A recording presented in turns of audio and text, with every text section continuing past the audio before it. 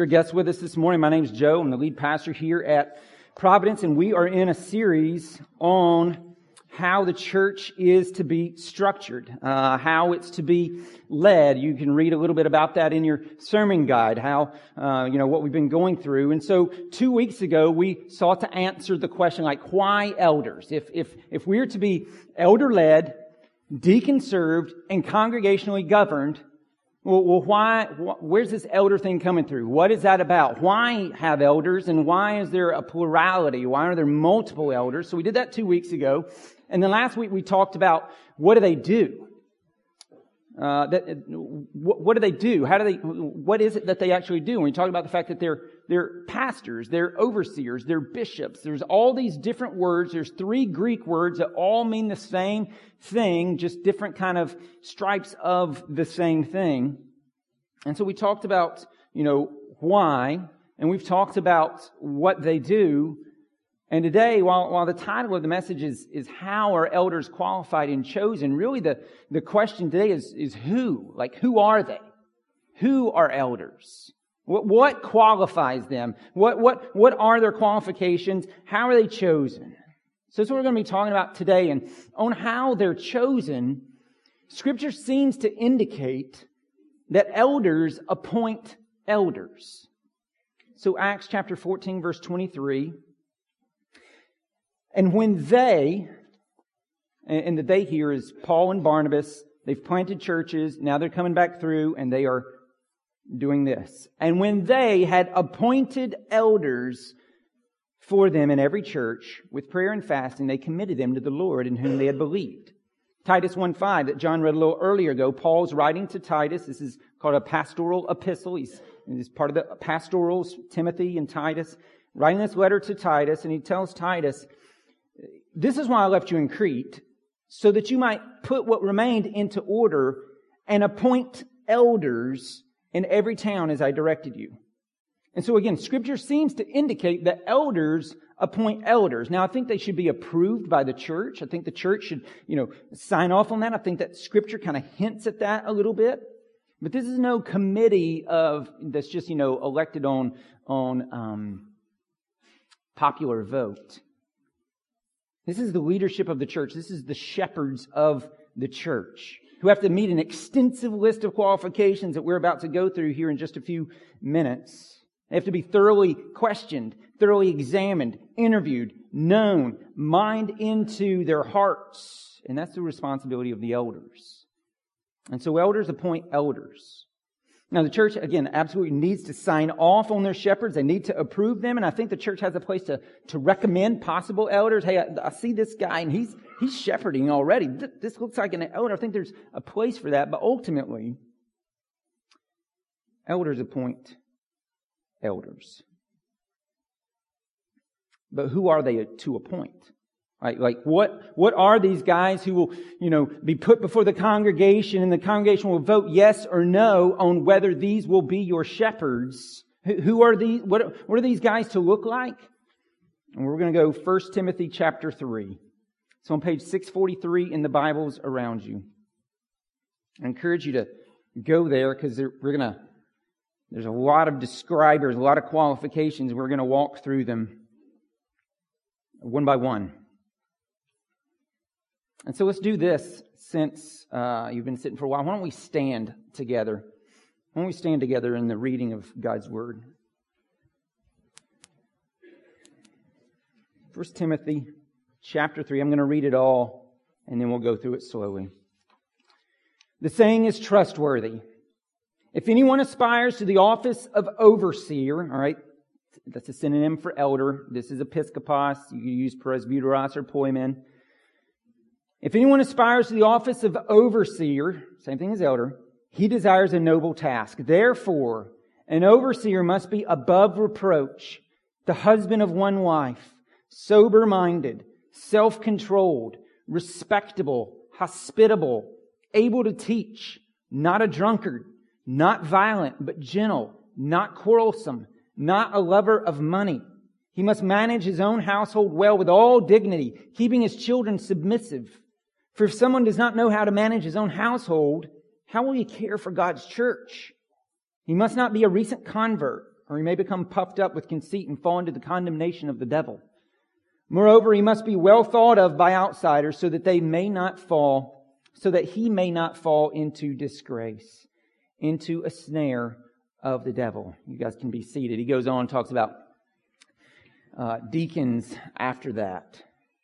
But when you just read this, thinking about, who are these guys supposed to be, and you look at this section of Scripture, it becomes very, very apparent easily that what matters most in the life of an elder, in the life of an overseer, is character.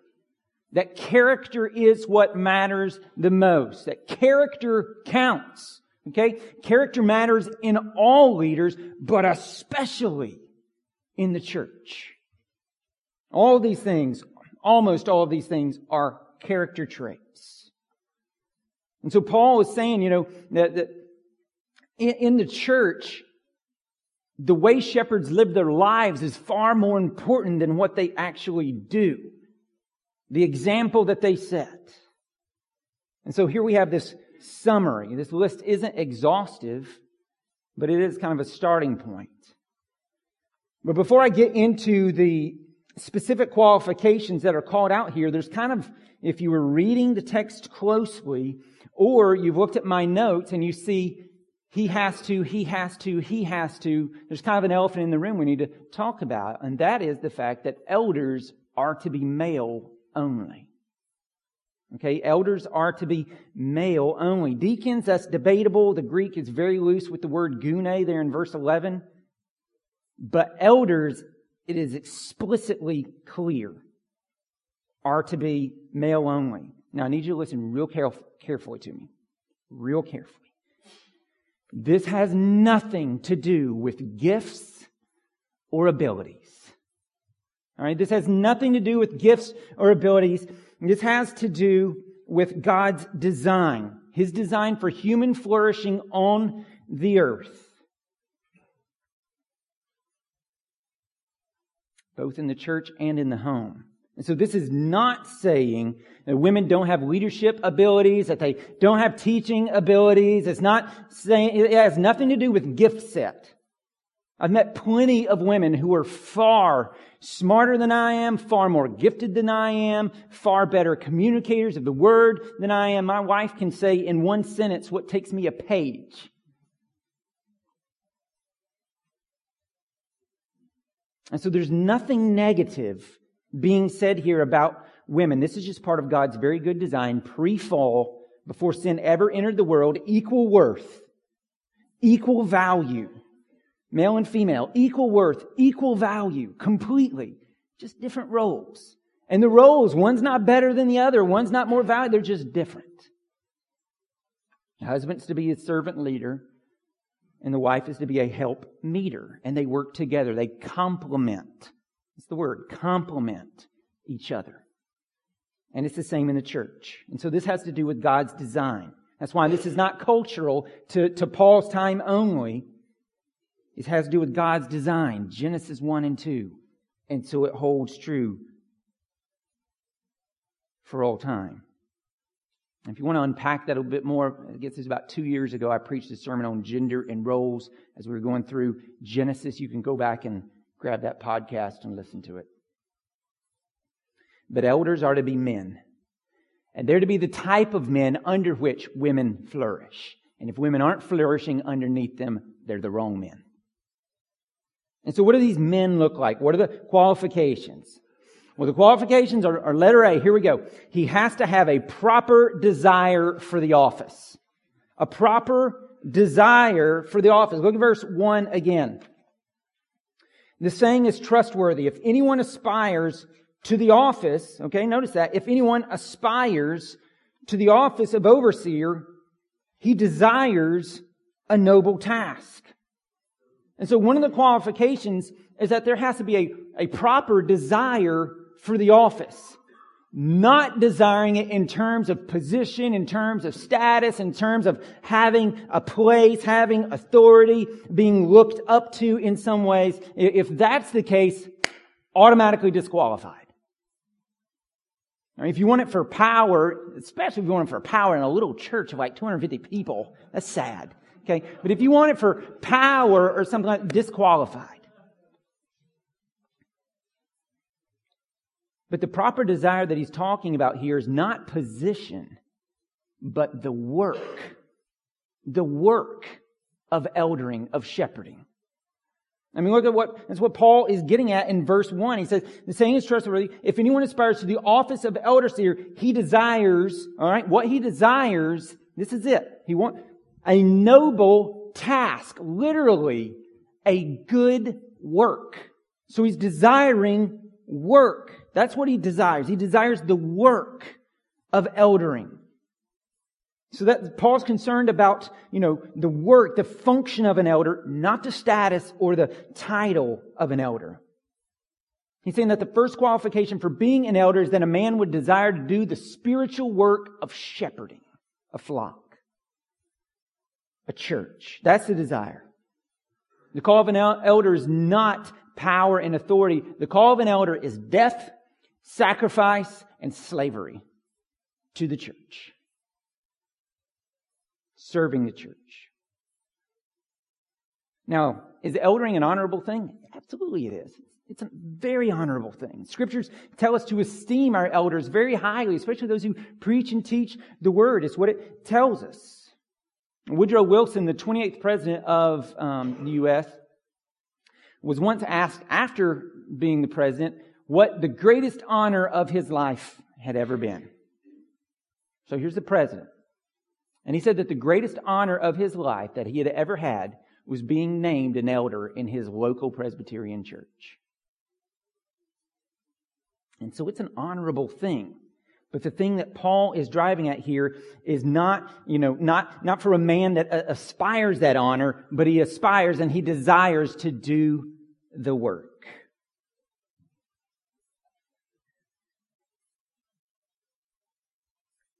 He desires to serve the people of God by shepherding the people of God for the glory of God. And so he's ready to die so that others might live. He's ready to serve so that others might flourish. And you can see this in a man. You can see this in how he talks. You can see this in how he studies his Bible. You can see this in how he prepares to teach when he has the opportunity. You can see how they're faithful in attendance and in serving the church and what the church is already doing. That they gather, they grow, they serve, they go. They're committed to worshiping and enjoying God and leading others to do the same. They desire to do that kind of work. But not only do they desire to do that, they must also be, and this is letter B, he also has to be above reproach. Above reproach. Now that is an umbrella term under which pretty much everything else in verses 2 and 3 roll up underneath.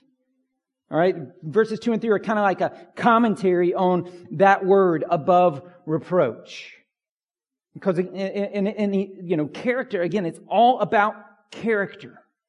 And Jesus is our example. Jesus is our chief shepherd. He is our chief elder. And so being above reproach is really all about holiness. Not that these guys are to be perfect, but they're committed to living for Christ. They are to be godly men. Not perfect men, because those don't exist, but godly men. They should be awesome repenters. Really excellent repenters. And they should be repenting constantly because they recognize their sinfulness and they're wrapped up in a lifelong pursuit of holiness, stumbling forward, desperately relying on the forgiveness of Christ and on the Holy Spirit to transform them. And so verses 2 and 3, like I said, they kind of roll out the commentary on what above reproach is. So let's kind of make our way through that. Look at verse 2 with me again. Therefore, an overseer must be above reproach, the husband of one wife. Now, to be clear, there's a lot of debate about what this means. Some people will be like, well, he's condemning polygamy here. But that doesn't make a whole lot of sense because Jewish people had already recognized that polygamy that was practiced before was sin, and they had stopped that practice. It wasn't going on anymore. And so if polygamy was something that already was not being practiced, that would be kind of weird for Paul to call it out here. It would be kind of like us saying, okay, one of our standards for being an elder at Providence is that you not be a cannibal. Now, I'm not planning to put forward any cannibals, but I don't think we have to call that out, right? Because it's not happening. And so that's kind of so I don't think that's what Paul's talking about here. Some people will be like, well, this means that he has to be married, to be the husband of one wife. He has to be married, so singles are therefore out. Well, that's problematic as well, because Paul was single. And he wrote, singleness is to be preferred because you can do more for the glory of God. And if that's the case, Jesus was also single, so he can't be our chief elder if he's not married. So I don't think that's what Paul's after. I don't think that's what he's communicating. Some people will be like, well, this means that a man can never have been divorced. Like if he's ever been divorced at any point in his life, then he's automatically disqualified. Well, there's some arguments for that. But it seems here, what this is getting after, like the flow of all this, is that the default position that Paul's talking about is like presently. Are you presently this way? Because I don't think he would argue if you've ever been addicted to wine, you're out. If you've ever not been respectable, you're automatically out. If you've ever not been hospitable, you're automatically out. If you've ever not led your family well, you're automatically out. But I think it seems to be presently, if you are presently respectable, and it seems to be perhaps that for marriage as well. And so those things are debatable. We'll have to flesh those out as it relates to our bylaws and constitution. But the main idea here is that an elder is to be a one-woman kind of man. That's what it literally means. A one-woman kind of man, fully devoted to one woman. Not fantasizing about others. Not lusting after others. Not engaged in sexual immorality. But devoted to one woman. I love the story that I heard told about Winston Churchill. Winston Churchill had some amazing guys. He had some weird things as well, but an amazing individual. And he was once asked that if he could not be who he was, who would it that he would most want to be? And so he's sitting there next to his wife, who he doted on and loved. And he thought for a moment, and then he looked up and he said, if I could not be who I am, who I would most want to be, and he grabbed his wife's hand, would be Lady Churchill's second husband. That's a one-woman man. That's a man who's devoted to one woman. And so, an overseer must be above reproach. He must be the husband of one wife, sober-minded, self-controlled, and respectable. Okay, so the idea here, respectable, is that he's someone whose life can be respected and it can be admired. And so he's sober-minded. There's not some gap between how he sees himself and how he actually is. As one pastor put it, there are no first 3 episodes of American Idol for an elder.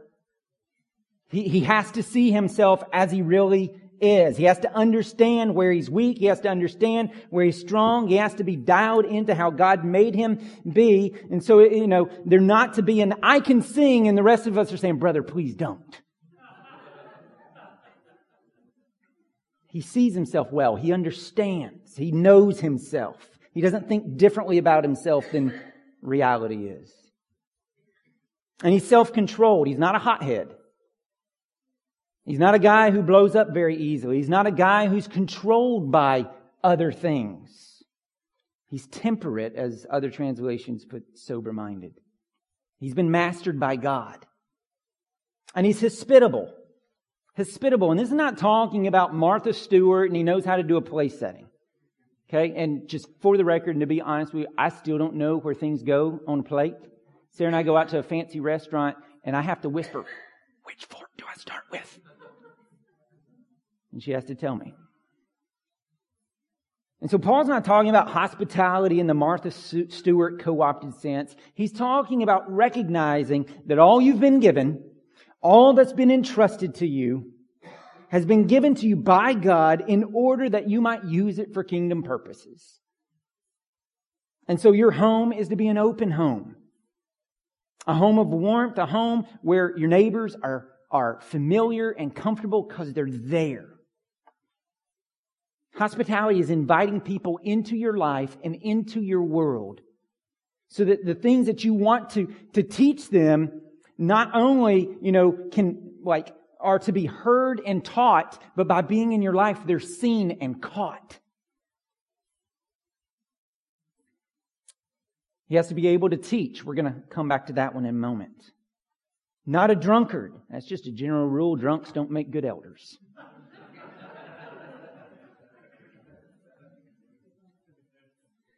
Not violent, but gentle. Not quarrelsome. So an elder can't be someone who's quick-tempered, who has anger issues. He's got to be sober-minded. He's got to be even-keeled. He's got to be temperate. We've got to have a self-mastery of themselves. Proverbs speaks much to this. And so they can't be angry people, and they also can't be contrarians. Just a guy whose pride is such that he's the constant contrarian. Like he may not even believe in this, but he's going to argue this because someone else is arguing this, and he just wants to oppose that and digs his heels in. That's not an elder, that's a child.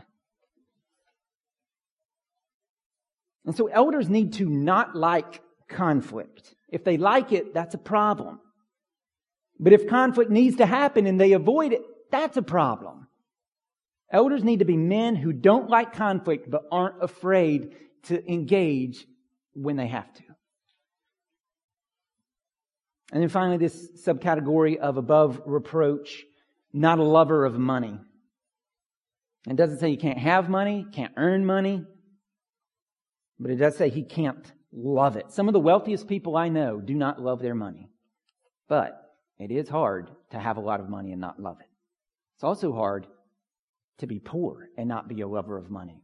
Because you see that as your salvation. You see that if I could just get that, I'd be happy. I'd be whole. I'd be out of this mess I'm in. So an elder cannot be a lover of money. So summing all of that up, an elder has to be above reproach. All right? Letter C, he's got to be able to teach. This is the one we skipped just a moment ago. He's got to be able to teach. And here's the thing I want you to notice about this. Very important to notice this. This is the only ability that Paul calls out for an elder to have. There's no other ability that Paul calls out for an elder to have. This is it. Everything else is a character trait. This is the only ability. He has to have the ability to teach.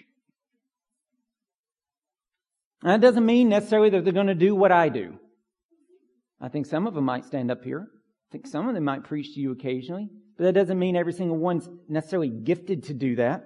But it does mean they have to be able to teach. Whether that's in front of, a couple hundred, or if that's in front of dozens, or if that's in front of one.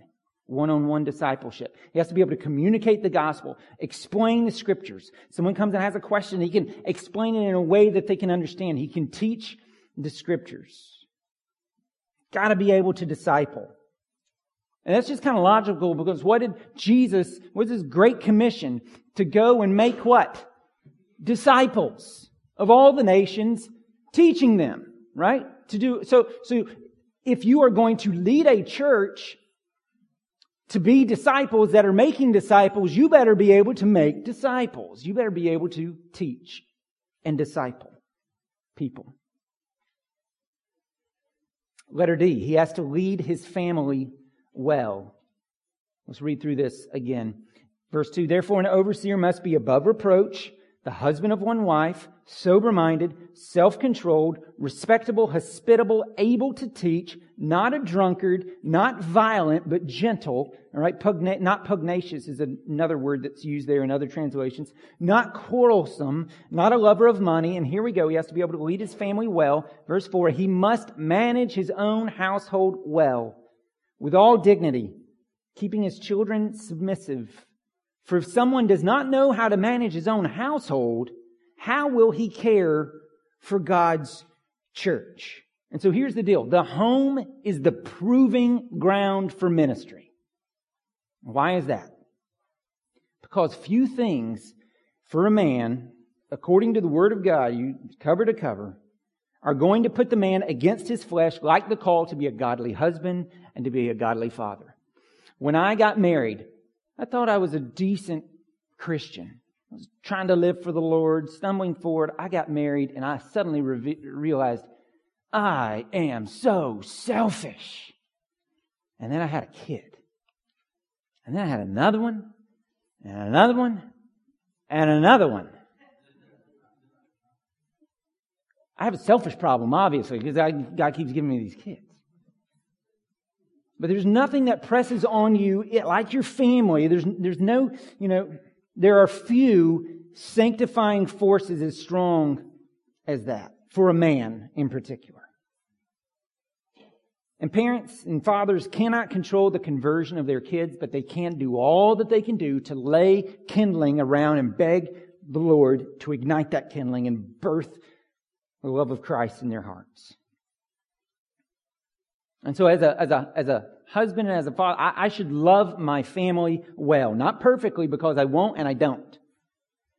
But well. And if I'm not doing it at least well, if my tongue is abusive, you should fire me.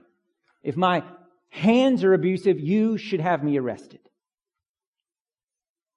The home is the proving ground. And to be clear on this, I want to make sure I'm clear. Good leadership does not mean that your home is absent of difficulty. But it's the navigation and the handling of the problems when they come that determines good leadership. Good leadership doesn't mean your home is free from difficulty. Church is never going to be free. In the home, we get to see how you navigate those waters, how you deal with those waters, how you lead well in the midst of difficulty. That's the measure of a good leader. And so love your wife, love your family. If you don't love them, if you don't serve them, if you're not willing to die for them and put your preferences aside, why should the church think that you're willing to do that for them? And so he's got to have a proper desire. He has to be above reproach. He has to be able to teach. He has to lead his family well. And letter E, he has to be mature in the faith. Look at verse 6. He must not be a recent convert, or he may become puffed up with conceit and fall into the condemnation of the devil. And so elders need to be old in the faith, even if they're not chronologically, age-wise. It's all about maturity, not age. The rule here is they have to be mature in the faith, not a recent convert. So it's the exact opposite of what American evangelicalism does a lot of times when a pro athlete or some superstar has a conversion experience and comes to Christ. What a lot of times they do is like, oh, so-and-so came to Christ. Well, let's get him a book deal and let's put him on a traveling tour so he can go preach to everybody. And then 6 months to a year later, you got to go back and clean up heresy or gross immorality. Because you put a baby Christian out there as like the spokesperson for the church universal. And Paul's saying, don't do that. Don't do that. That's not the way this goes down. Like all of these character qualities that are listed here, they've got to be proven, and it takes a long time for these to be proven and to take root in people's lives. It doesn't just happen overnight. And that's an important thing to keep in mind, just brothers and sisters. We're just not even talking about elders for a minute, just brothers and sisters in the church.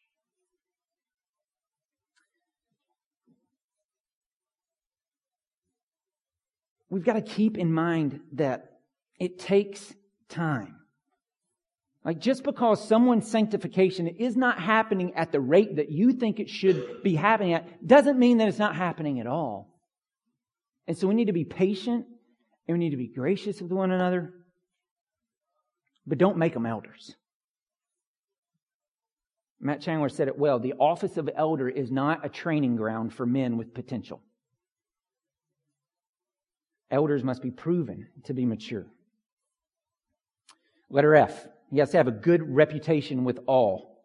He has to have a good reputation with all. We've already, seen the word respectable, but now look at verse 7. Moreover, he must be thought well of Moreover, he must be well thought of by outsiders, so that he may not fall into disgrace, into a snare of the devil. And so this is pretty fascinating, because what Paul just said is that it's not the folks inside the church who have to like the guy, but it's the folks outside the church who need to have respect for the guy.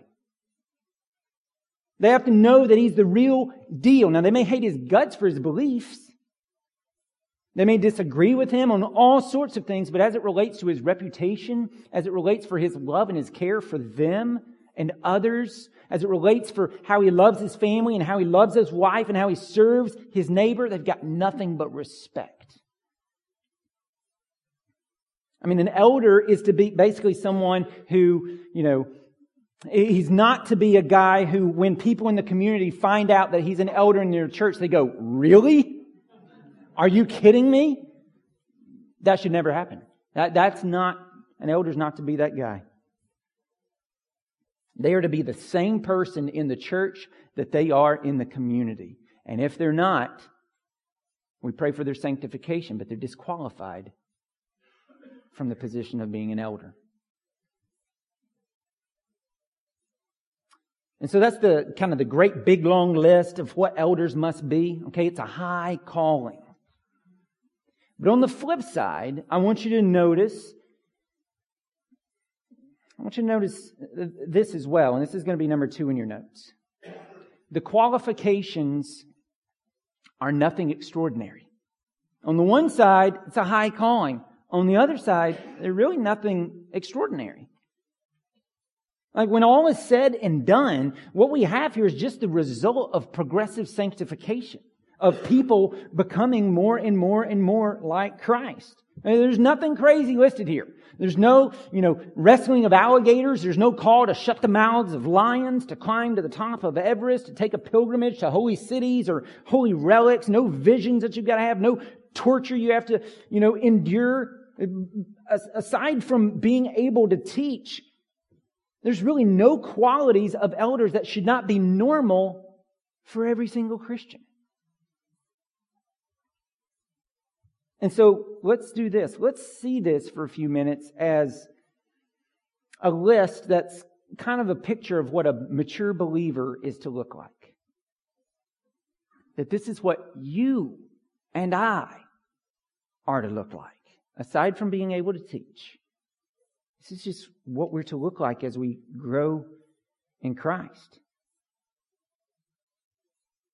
And so let's look at it. Let's think about our own selves for just a moment. All Christians are called to live lives of holiness beyond reproach. We're all called to that. We're all called to be faithful to our spouse, fully devoted. If you are a wife, you are to be a one-man kind of woman. If you are a husband, you are to be a one-woman kind of man. That's not just true of church leaders. It's to be true of all of us. Right? And all of us are called to be sober-minded, self-controlled, respectable, hospitable. This is how we're called to live. All of us. We're called to not be addicted to much wine or any other drug or habit or lust or craving. It's not just elders, but all of us who are called to be gentle, not be violent, not be quarrelsome. And how true is that now, right now, in this massive divide in our country? With some gloating and some grumbling. Christians are to do neither. We're to be gracious because we serve the King of grace. And we're all called, all of us, to love our families well, to train our children, teaching them obedience, and doing so, and catch this, what it says right there, with dignity. Like, you can bully a child where you want them to go, but there's something different in training them and teaching them with dignity. And it's not just elders who should live faithfully before a watching world and seek to be respected. This is the call on all of us, as Jesus makes clear in the Sermon on the Mount. And so how are you doing on these? Like, this is who elders have to be, but this is who you should be. How are you doing on this? If this was a list of subjects on a report card, what would be the letter next to it in your life as it relates to being above reproach. A one, if you're a male, a one woman kind of man or a one man kind of woman. How are you doing? What's your grade being sober-minded and self-controlled and respectable, hospitable? What's your grade on not being a drunkard, not violent, but gentle, not quarrelsome, not a lover of money, managing your household well, being mature, being well thought of by outsiders? What's your grade?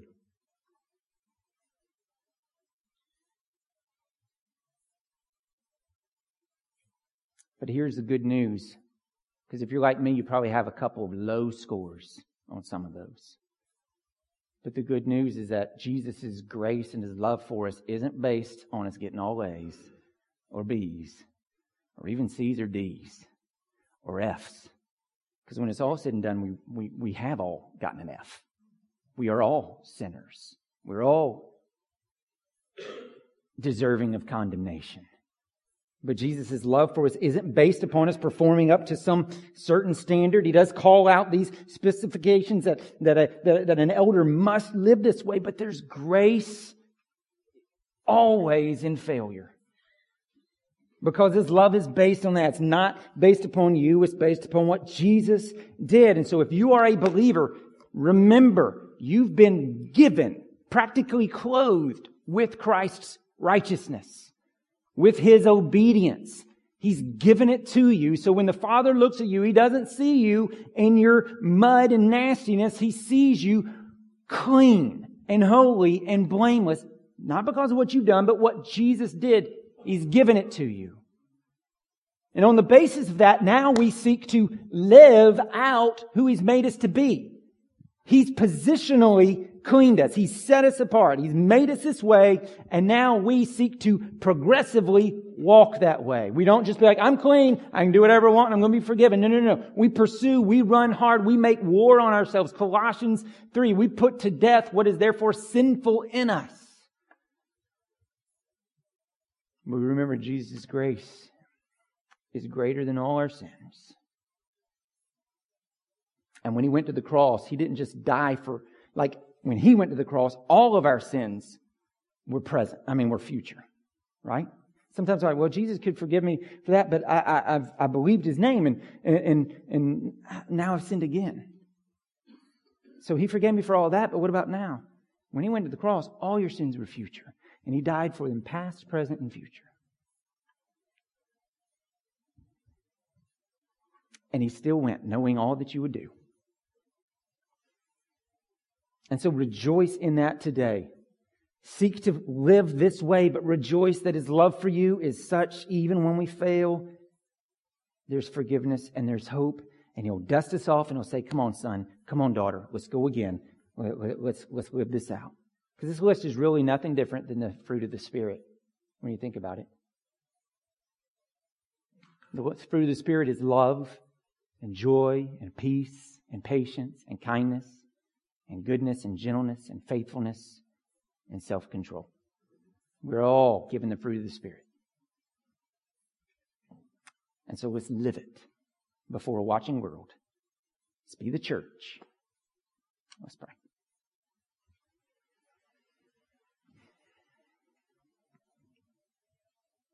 Lord God, Christ is indeed our only sure foundation. But in your mercy, you have given us elders whose lives are to back up their words.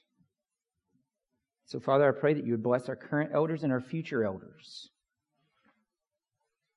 as they shoulder a burden and a responsibility of shepherding. And give us godly elders when it's time. And help us to be wise and see who they are.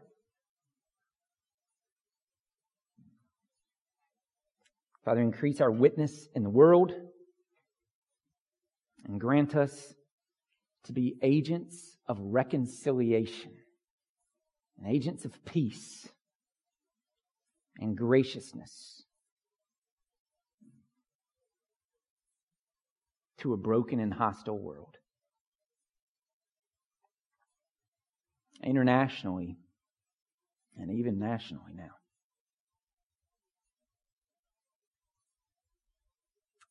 We ask it in Jesus' name.